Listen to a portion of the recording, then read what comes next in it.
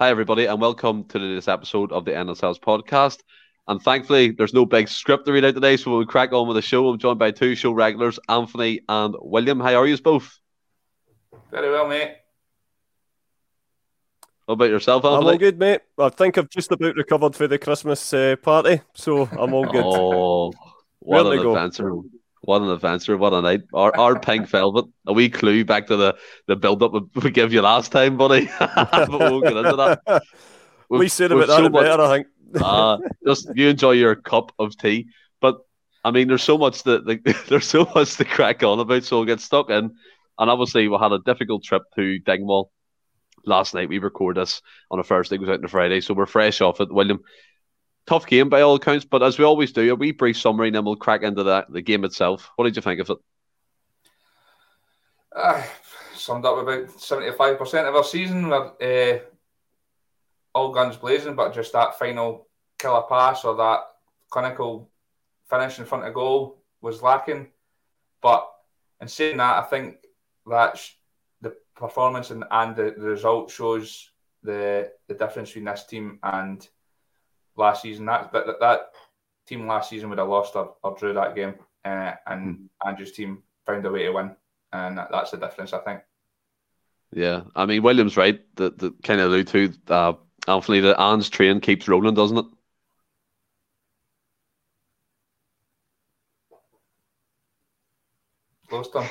Lost you, Tony. Is he there? So much has gone wrong trying to get this going. He's either really good at the poker face or he's just gone with the wind.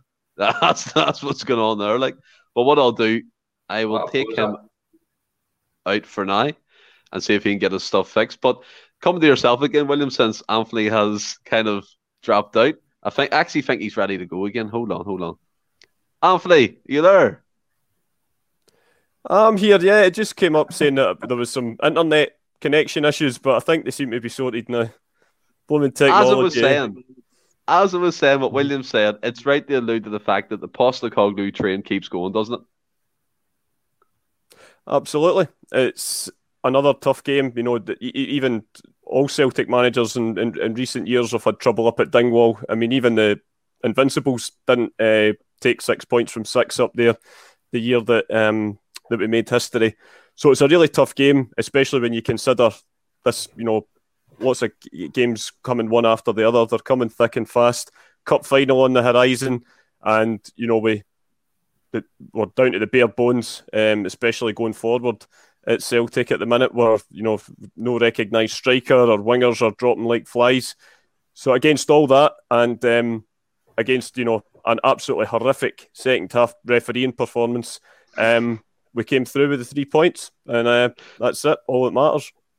Yeah, I totally agree with you. And obviously, William, before the game, we all knew the injury problems that we faced, and a bad start at the game for the middle. Many people, including myself, have wanted the same in that position. He got a goal from Liam Skill's assist, but overall, how do you think he performed? I thought he did all right up there. I performed well. He's great, like kind of similar in the way that he likes to get in behind, similar to Kyogo. So from that sense, it makes sense to put him up there. I thought he did well in the game. I think we could have done better in the wings. I've always said for me, Montgomery's a left back, never a winger. Mm-hmm. I don't think he's got the quality to take on players or get across in the box. I've seen a lot of people saying Juranovic was horrendous because he couldn't find a man across. I thought he did decent as well. I think I've always said that I think the guy can play anywhere in the park, and I think that's a decent position for him as well. And he definitely can shoot for range and beat a man, and he was swinging balls in all. He might not have found a man with most, but he was still getting in there and trying. So as an unorthodox front three, I thought they did all right. Again, I like most games this season, I thought we created more than enough chances to score 4 or 5 goals in that game.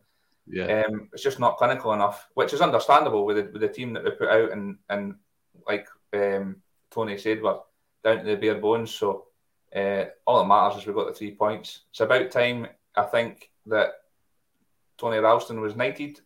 Arise, Sir Tony, after that last minute winner. Absolutely. I mean, I know what you're trying to allude to here, William. All the stuff I've said about Ralston in the past, and he's made me eat my words. But we're going to actually come on to him, so he'll play a big part in the show. Don't worry. But I think William's right, Anthony, in regards to not being clinical, and that's to be expected when you're kind of playing with a left back up there, Montgomery. And I totally agree with you, William. I don't think he's a left winger at all. To be honest, I thought that showed in the game against Betis. He couldn't take on his man. Transferred to Dingwall. He didn't really do it either, to be fair. A batter for the middle, Anthony. He got his goal. Obviously, we missed Kyogo, but he played decent, I thought. And then Juranovic further up the pitch. And I think as well, William, I haven't really seen any kind of people saying that he was horrendous or he played bad. The big issue for me is he's crossing balls into the box in good areas, but no one's gambled and taking the runs in. So it could be a bit of both in that type of thing. But how did you think, Anthony, the front three performed as a collective? I thought they did okay in terms of, like you say, they're not in their natural positions. But I thought, like you say, Stephen, that you wanted Abada through the middle for a wee while now, and I thought he stuck to his task very well, considering he's up against big bruisers of defenders at Ross County. There was the commentary were saying that Ange was beside himself with rage with Juranovic's crossing, but I'm not sure if necessarily it was the actual cross itself, or, as you guys alluded to, perhaps no one taking the gamble to try to get on the end of it, because they were fantastic, whipped balls in that, if there was a big centre half in, if there was a Welsh or a Julian or someone like that, they'd love to be on the end of it. So I don't necessarily think the commentary was picking that up properly. But yeah, I thought, considering, again, given the circumstances we're in, I thought they all stuck to their tasks and done their jobs well. Yeah, 100% agree. I thought, to be fair, it wasn't a classic, William. It definitely wasn't a classic game. I think we did create chances to win that game quite easily, but again, diluted, not clinical enough. And the guy that everyone's talking about at the minute is Anthony Ralston. That's the God's honest truth. And he's our version of Finding Nemo. The way he jumps up, he leapt out of that air, he does bang. You know what I mean? And the fact that everyone calls him the bricklayer, Big Ralston, Ralstadinho, people are christening him. He literally, possibly, now I might get ahead of myself here, but he possibly saved our season last night. That's a big statement. It's a massive result. Yeah, no, you're right. I would agree. It's a massive result. I don't think I can give Ralston any more praise than I have in this podcast. I was similar to you. If you go back at the start of the season, I was almost in tears at the thought that he was our only right back at the club at the time, and he's made me, along with many others, eat our own words. Like I say every week, if you had the Player of the Year award, and now he's right up there in the top 2 or 3 for me. He's been absolutely tremendous for the club, and he's got more goals than most strikers in the league this year. It's incredible. I think it's record 5 goals and 5 assists so far. That's fantastic. From a right back who was very much out of favour to now does bossing it for Celtic, to be honest, Anthony. And I think is what he does show, again, goes back to the academy. He shows every academy player that there is hope regardless of previous form. If you get your head down, you train well, you play hard and show that dedication on the pitch, you'll get chances. But it's, again, as Postecoglou said before, he opens the door. It's up to Ralston to take that opportunity, and by God, he has, hasn't he? Absolutely. And as Willie says, he would be definitely in contention for Player of the Year at this point, and who would have thought that at the start of the season? And we have to also take into account, not only did he score the match winner, he performed. It was a fantastic goal-saving challenge as well, midway through the second half. And he took a sword one in the sword bits. I don't think he'll be needing a Manscaped lawnmower anytime soon. Let's just leave it at that. But, the big man, what more can you say about him? He has been an absolute revelation under Ange Postecoglou. Ironically, the match was won last night probably by the 2 most improved players under the new manager. Tam Rogic's cross into for him was absolutely exquisite. But even then, you can't underestimate just how much Ralston still got to do, because it is a great ball in, but he still got it away from the keeper and in between the 2 defenders in the first place. it was an absolutely tremendous goal and fit to win any game.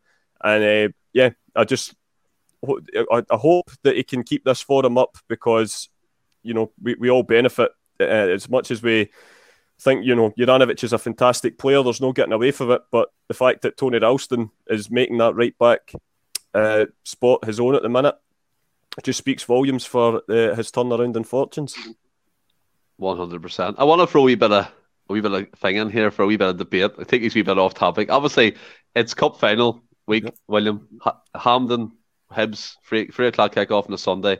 Now, we've seen what we think is the first choice back four in kind of Juranovic, Carter Vickers, Starfelt and Taylor, right? Taylor's come back in at left back. He's performed reasonably well. Now, hold on before you shake your head here. You're getting into the game. You're getting into the game, right? Juranovic, Ralston for the right back spot. Who would you pick? Ralston. All day. All day. Especially it's an easier decision because we're lacking elsewhere. So you're going to have to put Juranovic elsewhere. I think the bigger decision would be Scales or Taylor at left back, because I think Scales has been fantastic since he's came in. Yeah, he has been. And obviously, Taylor was superb the other night though as well. He was absolutely superb for me. So, it's a good choice to have, to be fair. What about yourself, Anthony? I feel like Williams kind of debunked my argument already, but it's not even an argument, to be honest. It's just a. No, you can't argue with those. You can't argue with those street smarts, can you? It would be. I'd fully expect Tony Ralston to start at right back on Sunday, and I think he'll start with Taylor as well, purely for the fact. I think that's why Scales was in last night. Obviously, Greg's still. He's not quite at full fitness yet. He's sort of been eased back in gently, so I think they wanted him well rested for Sunday, and I think as well with Jota not being on the left as well, you need a player like Taylor to give it that little bit more balance. I mean, you look at the game at Tannadice, even without Jota, how balanced the left-hand side of the team looked, just for having a natural left-sided left back there. It was, I just think Taylor, for all he's not Roberto Carlos, but I think he does bring a steadiness and a balance to the team. And I think especially if you're going up against the likes of Martin Boyle or even potentially Kevin Nisbet, if he makes it, those guys are very, they make clever runs. Obviously Boyle, we know, is very pacey as well. So you need someone who's very defensively sound as well as who can start an attack. So it would be Taylor on the left for me. I think Tony Ralston, I think he's got to start if he's fit. And like you say, as Willie says as well, probably through circumstances surrounding James Forrest or anyone else, we don't know who's going to be fit. It might well be that Juranovic will be further up the park as well. So I'd imagine all three will probably feature in the pitch at some point. I think that's, by the way, Stephen, I feel like we kind of shot you down there. Like, I think you made a fair point. Like I said, if all our front three were fit, or we even had our second front three fit, because everybody's injured, then it would have been a much harder decision, and I would have had to. But the fact that I think Juranovic is going to play much further up the park, he's going to play Tony Ralston. But I mean, we don't know if Postecoglou playing some main games around Kyogo. He could be fit. Do you know what I mean? So it's kind of with a battle go back out to the right hand side. That's where I was going with that, and then who would start right back? Yeah, I would put Abad on the left and Juranovic on the right. That's fair, and then take Montgomery out then to take it. But I mean, see what's in the game last night. Now, remember the training clip that came up very early on in the season, kind of the mic'd up section, and Postecoglou alluded to the fact that we don't stop basically until halftime when we rest up, and then full time when we win and celebrate. Was that for you, William, last night? Kind of like the blueprint of what Postecoglou wants from the Celtic team, the way we just relentlessly press that game until we got that fatal goal. We pinned Ross County back most of that second half into their 6-yard box. Is that coming to fruition? Even though it's not pretty, but it's the mark of a team who knows how to win, whether that's nice attacking football or grinding a result out, isn't it? Yeah, definitely. I think we're defensively we're much more solid. Again, it's another set piece, another corner we conceded last night. But other than that, I was never at any point worrying about us conceding. So it helps that we're more solid then, that we can drive forward. But I think you're exactly right, and I think the captain epitomises that more than anything. He didn't have his best game against Ross County, but he never ever head away for the ball. He was always coming short. Give me the ball, I'll pass it. Even when he was giving it away. And when he does give it away, he's chasing the man back 40 yards to win it back. And he's the driving force behind the whole team for me. Like I said, he didn't have the best game, but he was the one that grabbed it by the scruff of the neck, and it was as if he was the one forcing everybody, come on, let's get forward. There was a few players that were a bit off, but even the likes of Turnbull and stuff, and Turnbull still having the pot shot for outside the box, which I love to see. We're not always going to walk in the net. We need some variation. I thought the pressing was great last night, and to be fair, like the team with the first 11 we put out last night, you're like, this is going to be a tough watch, but they played some wonderful football still. Honestly, could have scored so many more goals. It's so pleasing to see. The football they're playing is just excellent. Going forward, just superb to see. I think as well, you made a great point at the start of the show when you were surmising the game, William, in terms of last season we would have kind of either finished that game in a draw or lost it altogether. And that brings me on to you, Anthony, in regards to what Postecoglou's brought to the team. And again, not to kind of disrespect any regimes previous or prior to him coming in, but it's a marked difference, because we've seen last season, we can see the goals, it was heads down. It was just like that. And the game was kind of up in the air. You didn't know what way it was going to finish. Draws, or teams getting goals in the last literally minutes against us. They lose games or draw final games. But what's in the game last night, it just showed me, in my opinion, that this team's fully bought into the way Postecoglou wants to play. Even the reserves coming up, Owen Moffat coming off the bench, the way he played, just that football, it was fantastic to see. Not pretty all the time, but as William said, the pressing was effective. We got into great positions, and we could have scored many more goals if it took the opportunities. Yeah, and possibly, our more recognised offensive players would have, put them away. But it's just such is life. We needed a world-class right-back to save us yesterday. But I think it's, you're absolutely spot on, Stephen. He's, whatever he's trying to message he's getting across on the training pitch is absolutely getting through to the players. You see that, and I know this is going to sound perhaps a bit sort of, off field a bit, but I think it's even just the way the players celebrate a goal. You even see that the Manchester United team of the 90s and the 2008 team were always notorious for that as well. The minute they scored the goal, everyone would go over to celebrate. It was all like all that in it together sort of thing. We've had it with some squads, but there definitely was a point, especially last season, we pointed it out, I actually think, on a couple of shows, when a player would score and only one or two would go over and congratulate him. This just seems to be a total team effort right now. Everyone's pulling in the same direction, and when you get, like I say, a win's a win, but there are some wins that feel a little bit more season defining than others. And last night, I don't know about you guys, I know it's maybe because it was last minute or whatever, but last night felt different. Last night felt as if, like you say, this time last year, that would have been another 2 drop points, or we may even have lost the game. But we, despite everything flung at us, we found a way to get the 3 points. And that's a good habit to have. And I hope it continues for a long, long time to come. Well, I'll tell you one thing about last night. Watched it with my granda, who's 78. He won't mind me saying that, by the way. And the last minute goal, he managed to bounce up off his seat, and we celebrated and hugged each other because it was absolutely fantastic, William. And I, as much as people say you're celebrating the last minute victory against Ross County, it's from the shite that was seen previously that wouldn't have happened.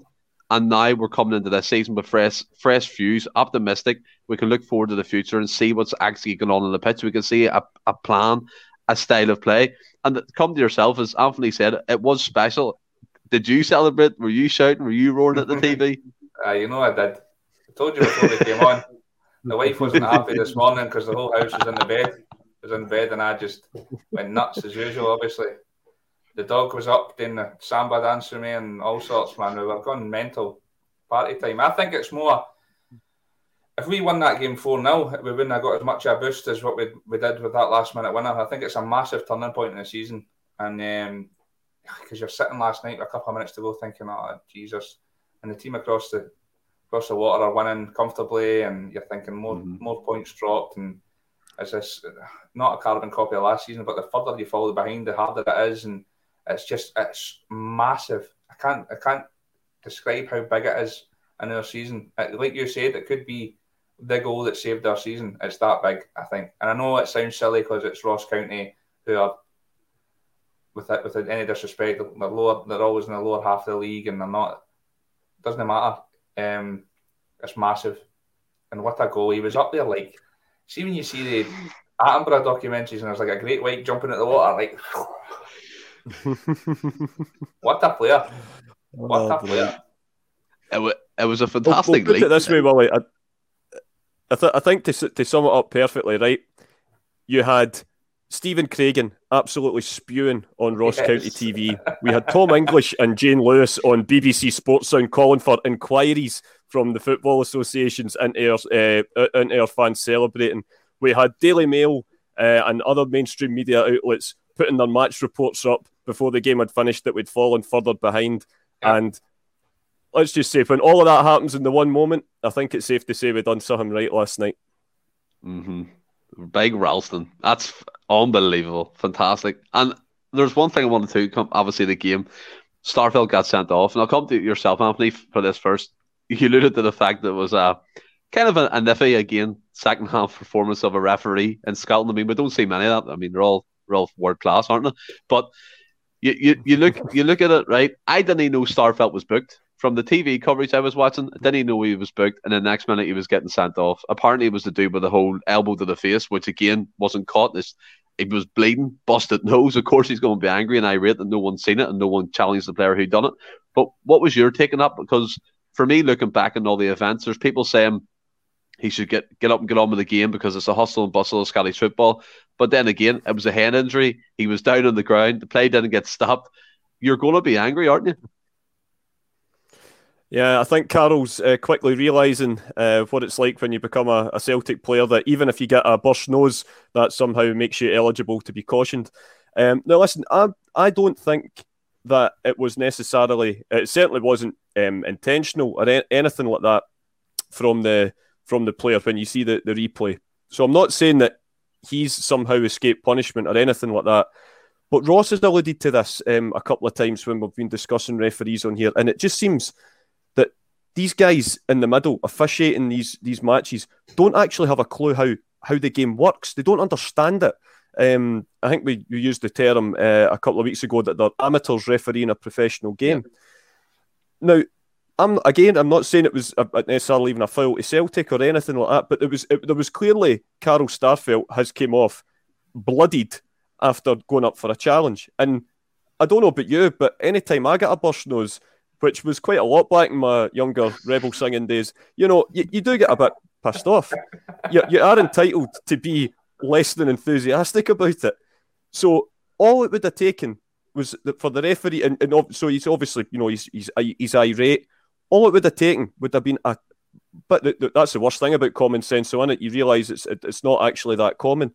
A bit of common sense to say, right, the guy's he's took a sword one, a wee stern talking to, and we move on, and that's it. But not it. The referee needlessly books him, and then, as far as I'm concerned, I'll be charitable and say the second yellow card is a foul at best, at absolute best. Put it this way, there is absolutely no danger that Connor Goldson would receive a second yellow for a challenge like that. It was an absolutely ridiculous decision, and to the surprise of absolutely nobody, people on Sports Scene were claiming that the referee got it spot on. It was two absolutely ridiculous decisions, and then of course finished off with denying us yet another Stonewall penalty just before we managed to get the winning goal. So, yep, I think I summed it up on the forum last night that it was the worst refereeing performance I've seen since last Sunday. That's a long Monday you give yourself there, Anthony. But I mean, coming to yourself, well, I think Anthony, as always, sums everything up perfectly in terms of the way he describes it. But one thing I noticed from the whole kind of scenario, especially the first yellow card, which again, I'll say, didn't know he was booked because didn't come up on the screen. But Joe Hart is quickly realising Celtic players get booked, and he was up at him saying, calm down. He gave him a wee kick on the ground as well. And for me, that was brilliant to see because he knows, as Anthony said, how quickly it is to get a booking when you're in that shirt. And even the red card itself, William, the performance last week was a shambles, and this just adds again to the whole the whole thing that we're saying about referees in Scottish football, doesn't it? Yeah, I mean, the regular listeners or regular subscribers will know that I'm not really a ref basher. I'm not one to be like, oh, it's for everything's against us and the rest of it. But what Tony's saying is bang on with, like, that guy's been elbowed in the mouth. He's going to be irate. I think, like, I can understand you get booked for dissent, but come on, common sense, like you say. And this isn't green and white specs on and all the rest of it. It's happening throughout the whole league. There's like, what was it, weeks ago, where the Motherwell player, the fan pretty much went to Aberdeen, and he got booked for it. And you're like, what? So it's throughout the whole league. So we're not sitting looking at this and saying it's like refs against Celtic and whatnot. It's the level of the referees is just it's not great. It's not good enough. I mean, I can understand human error, but some of the decisions are just baffling. And that Starfelt first yellow last night was beyond me. And for me as well, Tony's bang on it. Before the goal, it was a fucking Stonewall penalty as well. Yeah, a strike towards goal, and the boys put his hands. It's not a natural position, and that wasn't even looked at. I don't even think there was a replay in the game when I was watching it. It's just ridiculous. And Wally, we're going to get Stephen. Can any of you hear that noise? That's the sound of John glassing himself as we speak.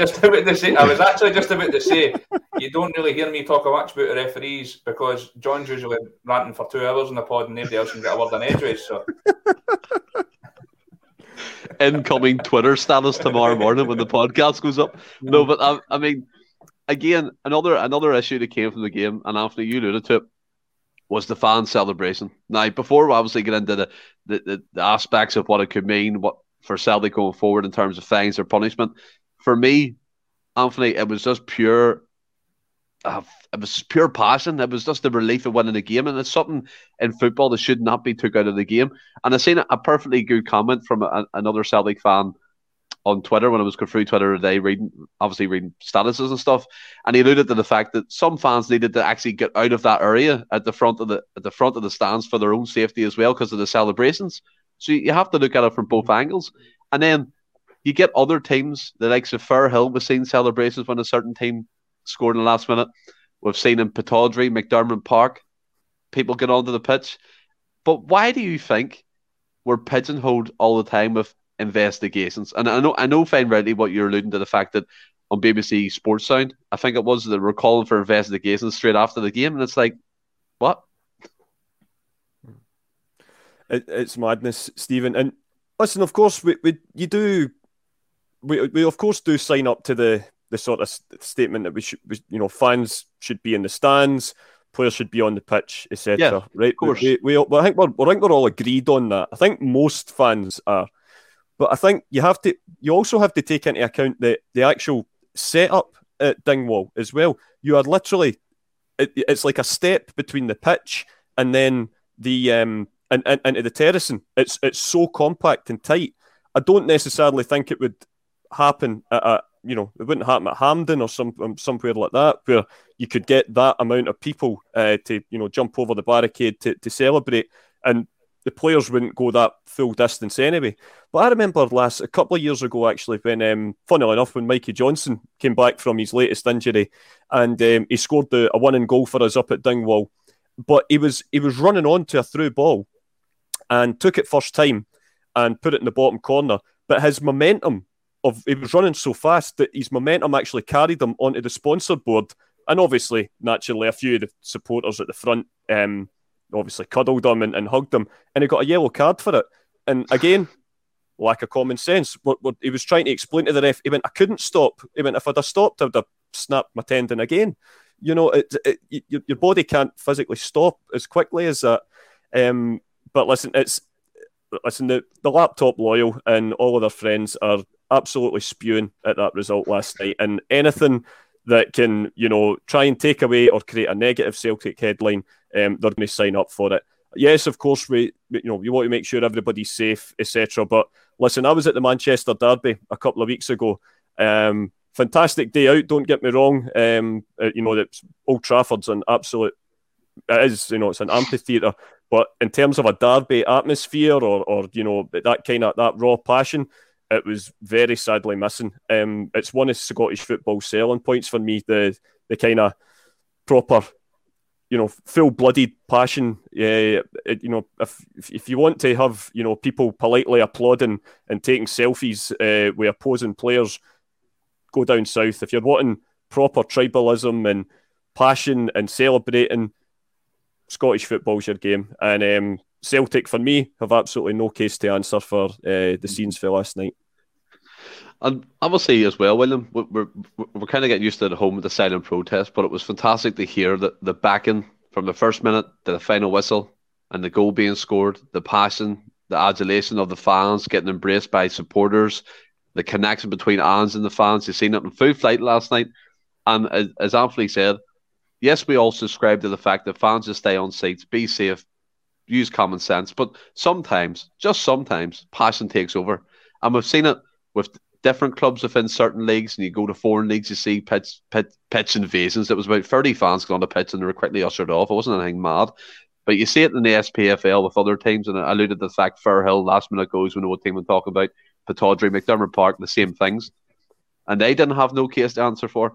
And one thing I did see, I don't know if you've seen it, the commentator David Tanner. You heard of him yet? Yeah.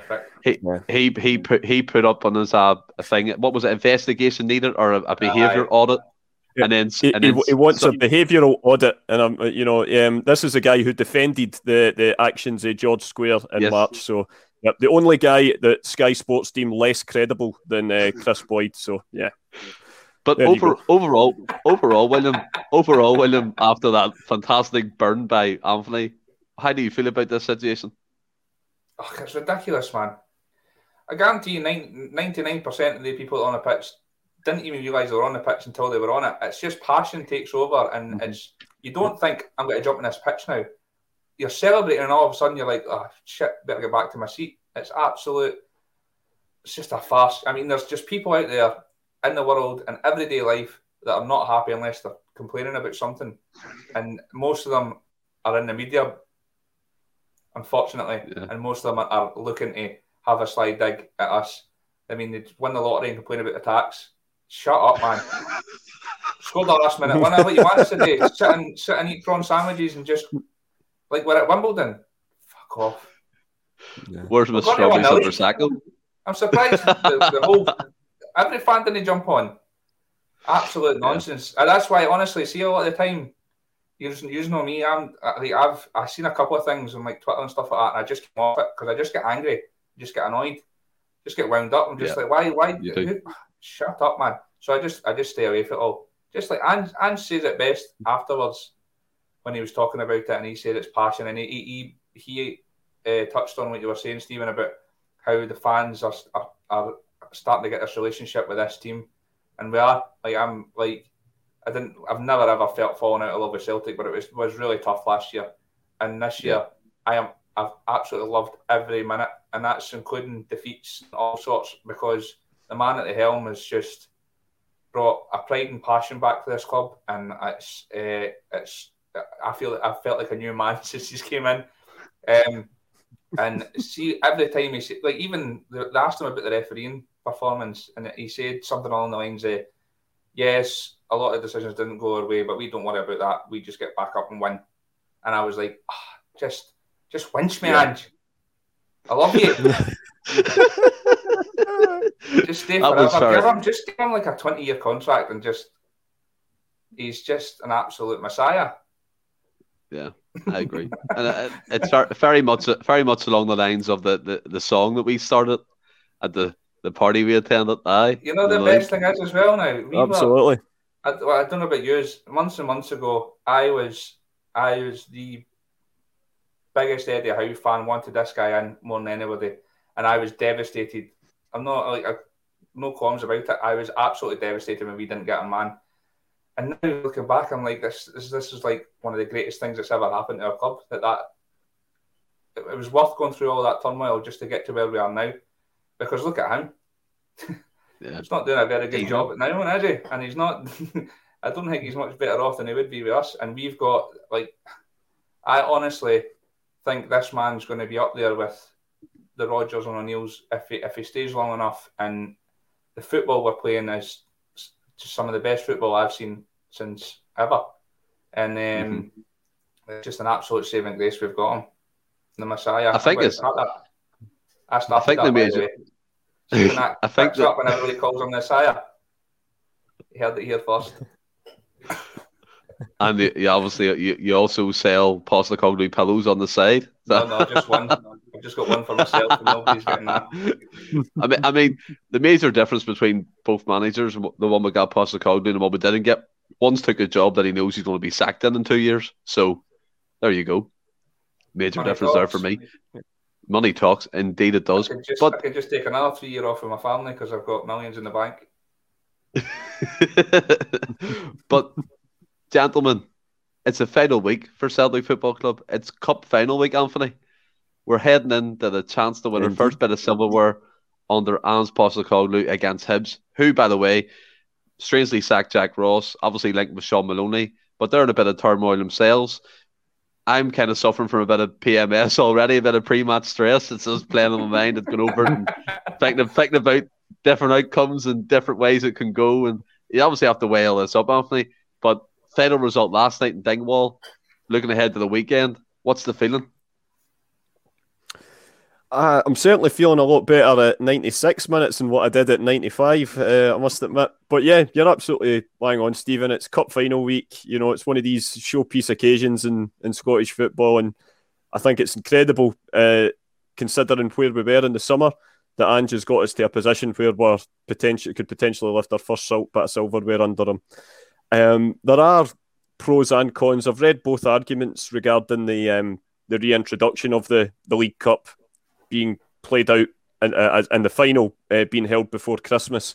You know, some of the guys, that was always its traditional time way back when it started, and then sort of the late 90s up until 2016, they sort of jigged it about and made it, you know, the final wasn't played until usually round about St. Patrick's weekend in March.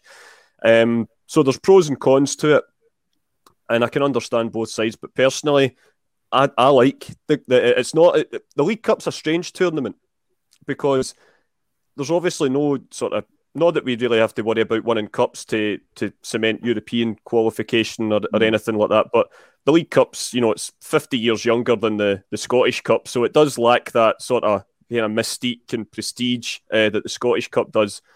But by the same point, it's one of the three major trophies that Celtic realistically can challenge for every year. And believe me, I've been on the terracing at Hampden when we've won League Cup finals, and I've been on it when we've lost them as well. And they're not nice feelings to lose, trust me. Anyone that deems it a Mickey Mouse competition, just try being behind the goals when you're losing a final at Hampden, which I hope won't be the case on Sunday. But no, what I like about it as well, being at this time of year, is I think Brendan Rodgers touched on it in 2016, and Wim Jansen did way back in 97 as well, when it was still held before Christmas as well, that should we be successful on Sunday, it gives the players that little more evidence to believe in what Andrew's trying to say. It gives them something tangible to show for the work that they've done from the summer till now, and hopefully it would then give them a shot in the arm to get them through to, you know, the winter break, and then to continue on to the rest of the season. This is a team that's largely used to winning things. There's a lot of the quadruple teams still about, or certainly a lot of the mainstays. But Callum, of course, being the most important one. But there is a lot of new players as well. So there's that hunger there as well. You see it in the eyes of guys like Joe Hart, you know, serial winners. He'll be desperate to add to his medal collection on Sunday, I'm absolutely sure. But as well, we've got a lot of youngsters in the team. They'll be wanting their first honour as well. So I think it'll be a great occasion. My only gripe about it is the fact that, again, we'll go back to, you know, the lack of level coverage from the media. Celtic and Hibs were Bertie as a player, obviously, for Celtic, and he was a manager of Hibs. I remember back in 2005 when Rangers played Motherwell in the League Cup final, and there was a big campaign from the media, which the SFL, ended up agreeing to, and they renamed it and dubbed it the Davy Cooper final. There was, images of Davy all on the match tickets and the programme, etc., which is perfectly natural. No sane human could argue against that. He's a legend at both clubs, and yet there is a distinct there's been a lack of that from the media this time. This final should be being dubbed the Bertie Auld League Cup final, but I'm sure this is the final we would have wanted. Both teams in green gave the teams in blue 2 footballing lessons on semi-final weekend. So a full house of green week before Christmas, I'm sure the great man would have approved, and I'm sure he'll be watching it somewhere. And hopefully we can do it for him, and Ange can get his first bit of silverware as Celtic manager. I mean, as Bertie Auld used to say as well, Hampden's like Celtic's training ground, William. They're used to playing there so often and winning trophies, and do you know what I mean? And another thing is as well, Celtic have already lifted silverware. The women's team, Fran Alonso's teams, brought home a bit of silverware at Celtic Park, and now the men's team have their chance to do it. Hopefully more in the future in terms of the other trophies up for grabs. But as Anthony, he described my feelings perfectly well looking into the final in terms of the build-up. I don't know what it is. I can't concentrate knowing this is coming. It's weird. My brain goes on these different angles and different approaches to things. But get into the game after that final win and the bounce that last minute goal would have given Celtic, weak squad or not, it's looking up, isn't it? Yeah, definitely. I mean, it helps that Hibs aren't on the best run of form themselves. It'll be interesting to see what team he's got available to him. It's cup final weekend. I'm as excited as anybody. I think that was a great point that Tony's made about Bertie God rest his soul. I think that would be a touching. It would be very touching if they did something like that. It makes a lot of sense. Yeah, super excited. He's only been in the door a few months.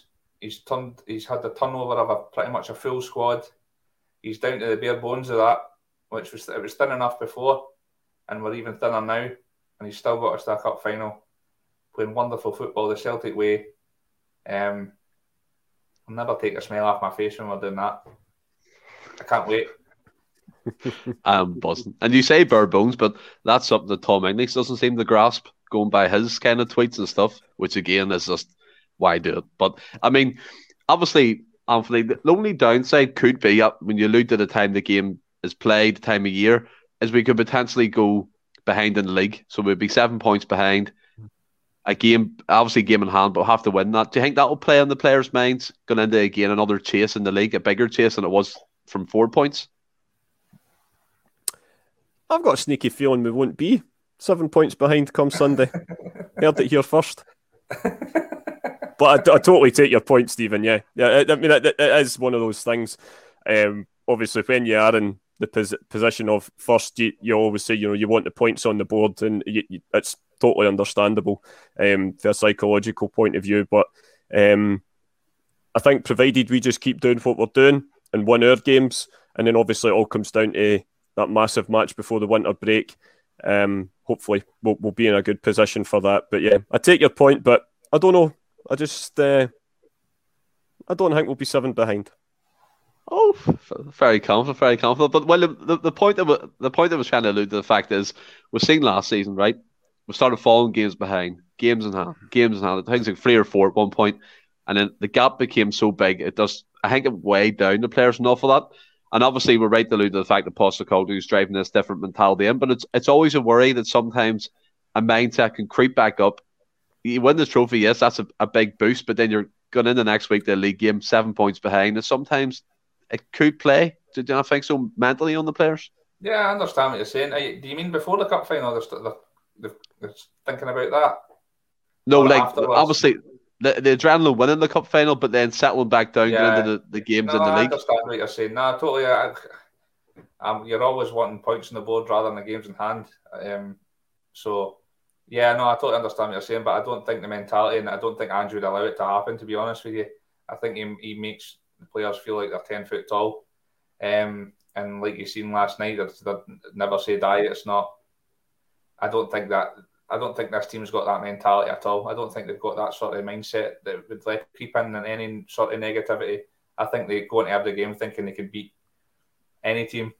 And I think you touched on it earlier, where as the team from maybe last year or so, when we can see the goal, the heads go down. Just totally different team this year, and it's the polar opposite. I think we've seen that in Europe this year. There's been a few times we've went a goal down, and you think, oh, here we go, and 20 minutes later we're 2-1 up. The mentality is totally different. But there's no way there would be even one negative thought. We're far better than any team in the league. So why would you think you're going to be behind? We're far better. And even when we get more additions in January as well. Look at the team that we put out last night, and we're only 4 points behind. And Rangers have got 3 players for every position, and they're only 4 points ahead of us. No way. More signings in January, injuries back, and we're going to stroll it. Absolutely stroll it. Not only has Postecoglou turned around Celtic, but he's turned around the mentality of this podcast, and I tell you what, I love it. The positivity flowing through each of us, including myself, it's unbelievable. But obviously there was another big controversy within this kind of cup final, and that was the ticket scenario. We haven't really touched upon it, so it was probably the best time to do it now, Anthony. And the whole 50-50 split. Now, from what I can see through different channels, is that Hibs are struggling to sell out the kind of stake they already have, and they were wanting a 50-50 split. And what bugs me the most is when you see these games on TV, regardless if it's 50-50 or 70-30, whatever it could be, there's always empty seats from the other opposing fans. And for me, that doesn't look good. I think if Celtic are going to sell it out, 90-10, I don't care. As long as it's a filled stadium, there should be no empty seats in the cup final. Absolutely, and if you log on to Hampden at the moment, you can still get tickets in the Hibs end. Listen, I'm not wanting to pick a fight with Hibs, because I think we're all, they're a team that are, in terms of the outlay of Scotland and the way the population goes, they're probably our sort of closest ally, and we've all got good Hibby friends. But this ticketing fiasco is, like you said, it's an absolute farce. Hibs took 11,000 fans to the semi-final, and of course those fans should be rewarded with a ticket for the final, but to ask for 17, I think they were given 17,000, and then they were demanding 19,000. So they've got us 19,000 and they can't sell it out. Now, if you're going to give it big licks about we want more tickets, you better be sure that you can sell it out. But the problem is, and it's not just a Hibs thing, I take it with all of the provincial clubs as well, because I've been at cup finals with Aberdeen, who, big travel and support, and I appreciate it's a big travel for a lot of them. It's, the length and breadth of the country. But when you walk into Hampden Park and you see dozens of empty seats, you're just like, we're just out of we're not out of a pandemic, we're still in the pandemic. And that's income for associations and clubs, and you just think, well, how good must your finances be if you're able to just shut off massive parts of your stadium? I didn't get a ticket for the semi-final through my usual channel. It was just through the good nature of a friend of mine gave myself and my wee boy a couple of tickets for the St Johnstone game, and because the general sale had sold out when I was away, so I, for that whole week, didn't think I was going to get a ticket. As I said, through circumstances, managed to get a couple. And when I walked out, there was about, I would say, a good 7,000-8,000 empty seats over on the St Johnstone side. Not the fault of the St Johnstone fans, but it was the way they had been logistically set up. Now, this is meant to be a national stadium, and it's the showpiece occasion. I don't know how many times we have to have this debate. If you can sell out half the ground, it's not actually fair. I was going to say fair enough. It's not actually fair on the 50-odd thousand season ticket holders that Celtic have, which was, I think, a large part of Hibs' argument that our season ticket holders are going to lose out. Well, no, you're not. You've got about 15,000 season ticket holders. Every single season ticket holder at Hibs is guaranteed a ticket for the game, and it seems like their wife and their dog are going to be able to come along and enjoy the match day as well.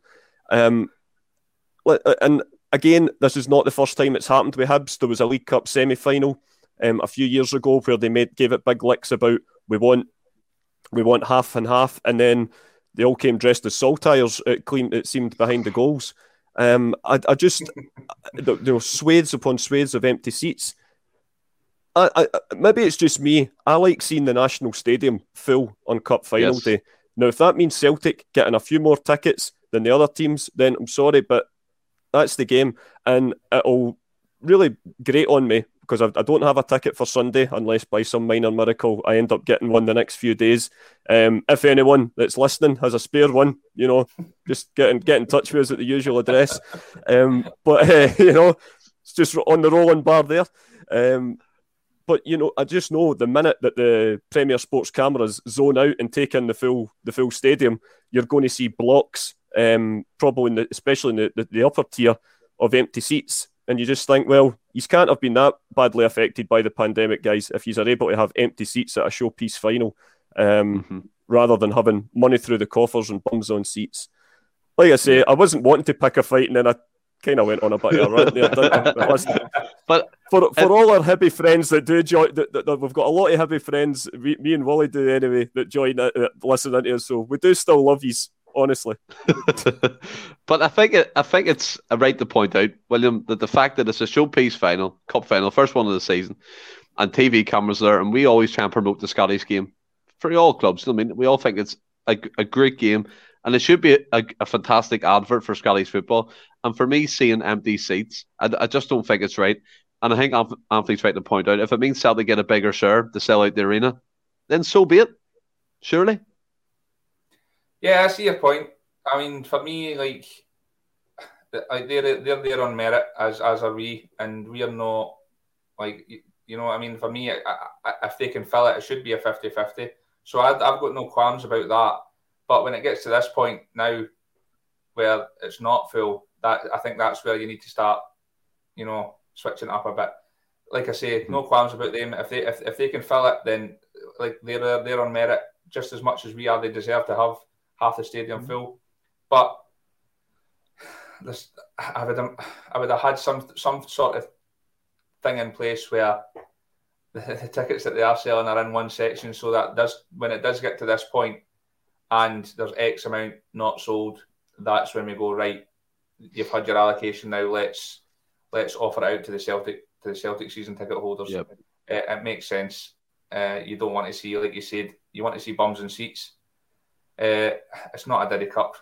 None of the trophies are. It's a League Cup. It's a massive trophy. You want to see two teams go at it, and you want to see a magic atmosphere with bums and seats. So, yeah, only makes sense to me doing it that way. Yeah, I think we kind of all echo that. But look, we'll move on to the part of the show where we kind of get wrong most weeks, but we were close with the score predictions at Dingwall. So we were on the right tracks, Anthony. I'll come to yourself first.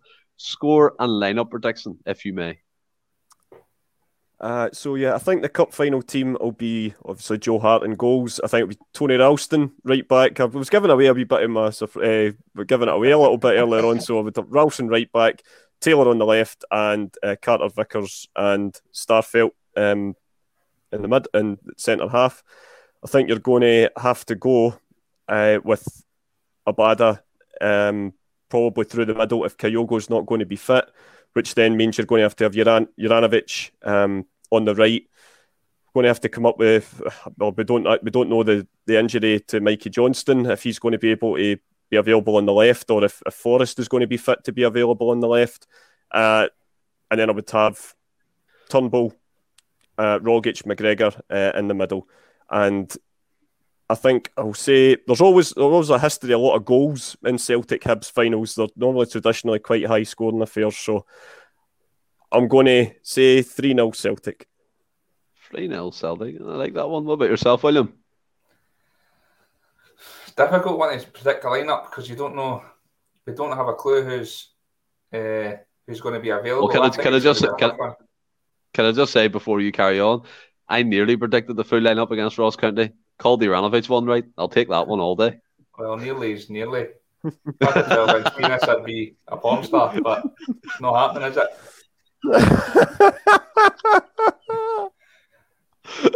Oh God! See, if it's the if it's the only players available that were available against Ross County, it's going to be a tough decision. I'm glad I'm not making a decision on who's in the first 11. I think that I wouldn't start Montgomery. I would have to try and shoehorn Turnbull or Rogic in an inside left position or something, because I think Beaton would be hard done by if he's getting left out. I think he's been magic for us the past 2 or 3 months. So I would go with the same team as Tony, but obviously if Johnston or Forrest are fit, they're going on the left. But if it doesn't, I think that's the only problem. I think the rest of the squad, I think it can pretty much, unless he's want to go with Beaton, he's got to play Rogic. I couldn't believe we didn't start him against Ross County, and he was a difference coming on again as usual.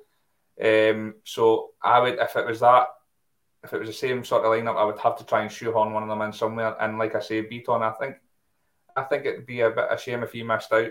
But I mean, how are you going to shoot? You can't play Calmack out in the left because you're going to miss him in the middle of the park. So it's one of them. I'm glad it's a decision I'm not needing to make anyway. But I'm pretty sure Ange will come up with the right formula. Score prediction? Did you give one? Nah, I think it'll be tight. I think we'll control the game as usual, but it's just that clinical finish in the end. By the way, Giacomakis, I think, would flourish in this team. See the amount of balls we get in the box and the amount of times we get it wide, and you've got a thing for him. I know. I just think he's. By the way, I still like a Yeti as well. I know you do. Ranting for him to get it. I think he would score barrelloads of goals as well. In this team, I just think somebody that's like a penalty box striker would score hundreds of goals, barrelloads of goals with the way, the amount of balls we get in the box, we get it out wide quick, and we get balls in the box. I just think somebody that just stands in the 6-yard box, Pierre Van Hooijdonk would score about 50 goals a season in this team, by the way. Because the chances to create is just incredible. So it's a bit unfortunate that when Kyle goes injured, that these are the times when he's taking a spell at the team, you want to see these other guys, and it's just unfortunate they're injured at the same time. Anyway, going off on a wee tangent there. Cup final. 1 or 2-0. Go 2-0. 2-0. Fair enough. Aye. No goals conceded so far. I'll go 2-0. Hassle-free 2-0. I'll go Joe Hart and goal, Ralston, Carter Vickers, Starfelt, Taylor, Beaton, McGregor, Rogic. I'll go Abada on the right, Kyogo through the middle, and Montgomery on the left. You're dropping Turnbull? Very possible, yeah. I think so. I think he'll bring Turnbull on. I don't think Turnbull's been his best the last couple of games. I don't, but no, I agree with that. But I wouldn't drop him. Yeah, that's my prediction. I just think. I mean, as I said before, you've thrown off shit. It sticks. I'll go with 2 in a row here, so I'll take it. But my score prediction, I would go 3-1. I would say 3-1. I think there'll be goals. I think both teams will score, so I'll go a comfy 3-1 for Celtic. Big pitch, take advantage of it. You know what I mean? Get the away players involved. Get the balls in the box. And as you rightly said, I do think Giacomakis, he has a role in the team when he gets back fit. He's just been plagued by injuries since he's joined Celtic, and I quite like Yeti. I thought Yeti played well against Bettis until he got took off. Do you know what I mean? But again, it's a kind of waiting game to see if he gets another sniff in a Celtic shirt. But guys, this brings us to the end of the podcast. Have you enjoyed this one? As always, superb chat. Absolutely. It's always good coming on after a last-minute winner and a cup final on the horizon as well. It's all good. This got a first cup final as a podcast, so we're all good. Cup final week, indeed. Cup final week. And obviously, I'm not going to lie, I didn't prepare a quiz. We had a guest lined up, but unfortunately, technical issues kind of took that out of our hands. I had a different idea for that. So we'll leave the quiz until Tuesday when we're back on the podcast. But what I will say, again, if you're liking what you're saying, subscribe on YouTube, hit the bell, notify when we go live. This is episode 80, fellas, of our podcast when we started in February. Absolutely insane. And that's not including the interviews we've done with ex-footballers who play for Celtic, the spin-off shows which Anthony's going to be hosting one soon, so that'll be available. We've got guests lined up in the coming weeks coming up to Christmas, so there's plenty to look forward to in this podcast, and it's been a good ride so far, hasn't it? Definitely. Absolutely. Absolutely. Love coming on. It's a nice little, it's just great. We're not up, well, we are. We still have our we're able to go into the pub and whatnot, but you don't get to do it all the time. Just where life gets in the way. So it's good to have a catch up with you guys once a week or once a fortnight and just discussing this rather magical club that we follow. Yeah, it does. It takes that place, doesn't it? Before we had this, I was going on to forums and arguing with people, and now I just come on and argue with Stephen. And then obviously as well, guys, we're coming up to the end of the year, so we'll be doing the end of the year show with all 6 members of the NSL's podcast. So the extravaganza will be back and it will be fantastic. I'm currently planning it in my mind, so let's hope it comes off the way I want it to. But until next time we'll speak again, stay well and keep safe. Hail, hail.